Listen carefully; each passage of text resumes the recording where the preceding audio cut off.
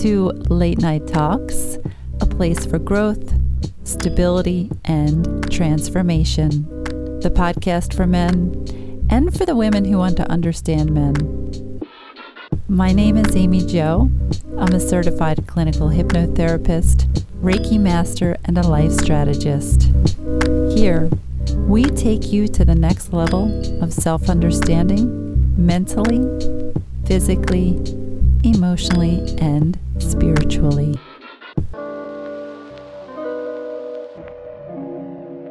Good evening. Welcome to Late Night Talks. I do hope you're having a pleasant week and making things happen in your life. Anyway, I'm happy and excited to be here with you. And I would just like to take a moment and welcome some of the newcomers to the family here, coming all the way from Fiji, wow, Honduras, Malawi, Bangladesh, Malta, looks absolutely beautiful, and Luxembourg. So great to have you, and thanks for joining us. Luxembourg is actually one of the best countries to live in the world, apparently. It's in the heart of Western Europe. Beautiful scenery for hiking, lots of castles. I'm fascinated by castles. I think they're so cool. They have great food. It just sounds like a really cool place. I find it very interesting because I haven't heard of some of these countries. So it's interesting to just learn more about these little hidden gems all over the place. But thank you so much for tuning in. Tonight, I would like to discuss a fun topic. Lucid dreaming. Okay. I'm always curious about where we go when we sleep. Our dreams are very much connected to our emotions and can really be a gauge of what's actually going on in the subconscious that we might not even be aware of. If you're not a dreamer and you would like to dream more, start meditating, because until I started to meditate, it's going to change your ability to dream. I mean, it enhances your ability to dream by 100-fold easily. I'm dreaming all the time now, and I never used to. It will enhance lucid dreaming as well. So in this episode, we're going to address some of the following questions. What lucid dreaming is? What's some of the research that has been conducted? Is lucid dreaming dangerous? Are there benefits to lucid dreaming? Does it influence problem solving and creativity? What do they feel like? Along with some of the other questions. So let's just start by learning about what lucid dreaming is. And I want to apologize for my voice because I've had like this nasty cough and it's just really tearing my throat apart. So I apologize. Anyway, lucid dreaming it's a type of dream where the dreamer becomes aware that they're dreaming and they can control the dream environment and their actions within it. So it's pretty much in between a sleep and a waking state, like you're in between. So you might have a sense of being awake and alert and even be able to make decisions and take certain actions in your dream. You can actually manipulate the dream environment by changing the scenery. You can change the characters. You can change the storyline in the dream. You can also engage in activities that you might not be able to in waking life, such as flying or teleporting. And to be honest, I had a very crazy, vivid dream about flying. I swear I thought I was on the other side because it was so real. And I was kind of in control, and there was something next to me. I didn't see it, but I felt like a soul next to me that was guiding me. This type of dreaming occurs during the REM stage of sleep. And that's the rapid eye movement, if you're not aware. So REM is also known as the paradoxical sleep. which involves the body and the brain in a manner remarkably similar to that when we're awake. Your eyes begin to move swiftly back and forth, your heart rate increases, your breathing becomes irregular. And this brain activity accelerates, replicating brain activity while awake. You can also experience irregular or jerky muscle movements during REM sleep. The REM sleep is typically more difficult to awaken during that stage. So over the past few decades, there's been an increasing interest in lucid dreaming among researchers in the fields of psychology and neuroscience and sleep medicine. And several studies have been conducted to explore this phenomenon of lucid dreaming and its potential applications. Researchers have used brain imaging techniques such as MRIs and EEGs to study the neural activity associated with lucid dreaming. And what they found is that during the dream state, there's an increased activity in the prefrontal cortex. This is the part of the brain responsible for higher cognitive functions such as decision making and working memory and attention. Other studies have really focused on the potential therapeutic applications of lucid dreaming, actually. Researchers have investigated whether lucid dreaming can really be used to treat nightmares and even PTSD symptoms, right? Some studies have found that lucid dreaming can help people reduce the frequency and the intensity of their nightmares and cope with those traumatic memories associated with PTSD. They've also explored the potential uses of lucid dreaming for enhancing creativity and problem solving and skill acquisition. It's quite fascinating. They found that practicing skills in a lucid dream environment, right, can lead to improvements in performance in the waking life. If you're doing something in your dream, it's going to help you in reality. Others found that lucid dreaming can also enhance the ability to generate really creative ideas and solutions to complex problems in their life. So there's still so much to learn about lucid dreaming. The existing research suggests that it's very complex and fascinating, and it has a lot of potential to be used in a variety of therapeutic and even educational context. It's generally safe for most people, and there's really no evidence to suggest that it's at all inherently dangerous.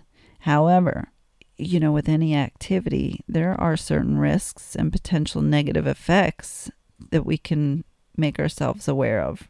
Some might experience sleep paralysis and other sleep-related disorders while attempting to lucid dream. Now, if you haven't ever had sleep paralysis, then I know I've said this before, you're lucky. I've experienced it quite a few times, and it's one of the scariest things you can experience. I think it's something that, I don't know, I'm not going to get into that, but it's just a very odd feeling, and it's different. It was different for me each time. So that's something that can happen, and it can be very scary. Some might find that their efforts to achieve this lucidity in their dreams interfere with their ability to get a good night's sleep, because you're kind of awake, so you're not getting a full night's rest. So that's kind of a negative health consequence. You need your sleep. It's also possible for people to become too fixated on lucid dreaming to the point where it becomes an obsession, and they get so enthralled in this experience that they get addicted to wanting to keep doing it. I mean, in rare cases, people can develop a condition known as dream reality confusion or reality testing dysfunction. in which they have difficulty actually distinguishing between their dreams and waking reality, even when they're not in a lucid dream state. Obviously, these negative effects are generally rare, but they can happen. So it's just important to know that. Honestly, there are certain people who might want to avoid trying to lucid dream or approach it with caution. These are people who have mental health conditions such as schizophrenia or bipolar disorder, only because it could potentially exacerbate their symptoms or interfere with their treatment. Also, if there's a history of like sleepwalking or other kind of sleep disorders, you might want to really approach lucid dreaming with caution. And pregnant women as well, they might want to avoid this just because there's a lack of research on the safety of the potential effects on the developing fetus. I don't know, but it's always better to just be safe than sorry, right? There are actually these potential uses and benefits that make this fascinating and desirable for many people. And one of its most useful sources is the ability to confront and overcome fears or phobias in a safe and controlled environment. For instance, someone who's afraid of flying, they might practice flying in their dreams, which could help them feel more comfortable and confident when flying in real life. Whatever your fear is, it's when we do this, it's almost like that exposure therapy. Whatever you're afraid of, if you expose yourself to it over and over and over again, and you make it hilarious, as absurd as that is, but if you kind of just keep watching it and seeing yourself doing it over and over and over again to the point where you're like laughing about it, this is a great way, not to get off track, but this is a great way to get over. I mean, as long as it's nothing traumatic, right? This is like fears or phobias. I'm talking like minor, right? So that trick really works. Okay. Lucid dreaming can really enhance creativity for artists, for writers, or even, other creatives, musicians. By being able to control the dream environment and experience things that aren't possible in the waking life in reality, we have the ability to tap into the imagination in new and exciting ways. And it can be used as a tool for the problem solving, right? The brain and brainstorming. We can explore different scenarios and different outcomes in a dream environment and use these insights to come up with new ideas and solutions to our real life problems. You can also use it to practice and improve in your skills, right? Like we talked about, such as playing a musical instrument or sport. By visualizing and practicing these skills in this lucid dream, this can really improve your performance in reality. And you can use this type of dreaming as a tool for self-exploration, for personal growth, even for spiritual development, right? By being able to explore and confront unconscious thoughts and emotions in your dream, you might be able to even gain insights into your own psyche and work towards personal transformation. It's difficult to determine how many people have lucid dreams because it's a subjective experience, right? That can be really difficult to measure. But studies do suggest that about 55 to 82% of people report having at least one lucid dream in their lifetime. And some studies suggest that the prevalence might be even higher among frequent dreamers, of people who practice lucid dreaming techniques, right? So the frequency with which people experience lucid dreams can vary widely Some people might only have a few lucid dreams in a lifetime, while others, they're having them all the time, even on a nightly basis. So it might influence how often someone experiences lucid dreaming, including their sleep habits, maybe their levels of stress or their overall health. That all plays a role. And some people intentionally try to induce. There's a lot of people that try to induce these lucid dreams by using various techniques such as reality testing, by dream journaling, by visualization exercises. And honestly, as you meditate in a quiet, silent space, just for short spans, and you start with that every day, it's going to make a difference. Okay? With a lot of practice, you'll start to be able to dream more frequently, and you'll have these, greater control over the dream of whatever you're dreaming. So if you practice this, if you practice it through different techniques, you might be able to experience a lucid dream in the first few days or weeks of actively practicing these, setting intentions even to become lucid in a dream. If you set the intention before you go to sleep that night that you want a lucid dream, and you tell your subconscious mind that you want a lucid dream, and you say it over and over and over again repetitively before you fall asleep, most likely you're going to have a lucid dream. But for some people, it might take a long time. It can take longer. It can take several months, even years, before they might have their first lucid dream. And again, it's important. Everybody's experience with this type of dreaming is different, and there's really no right amount of time that it's going to take, or that it should take, to have lucid dreams.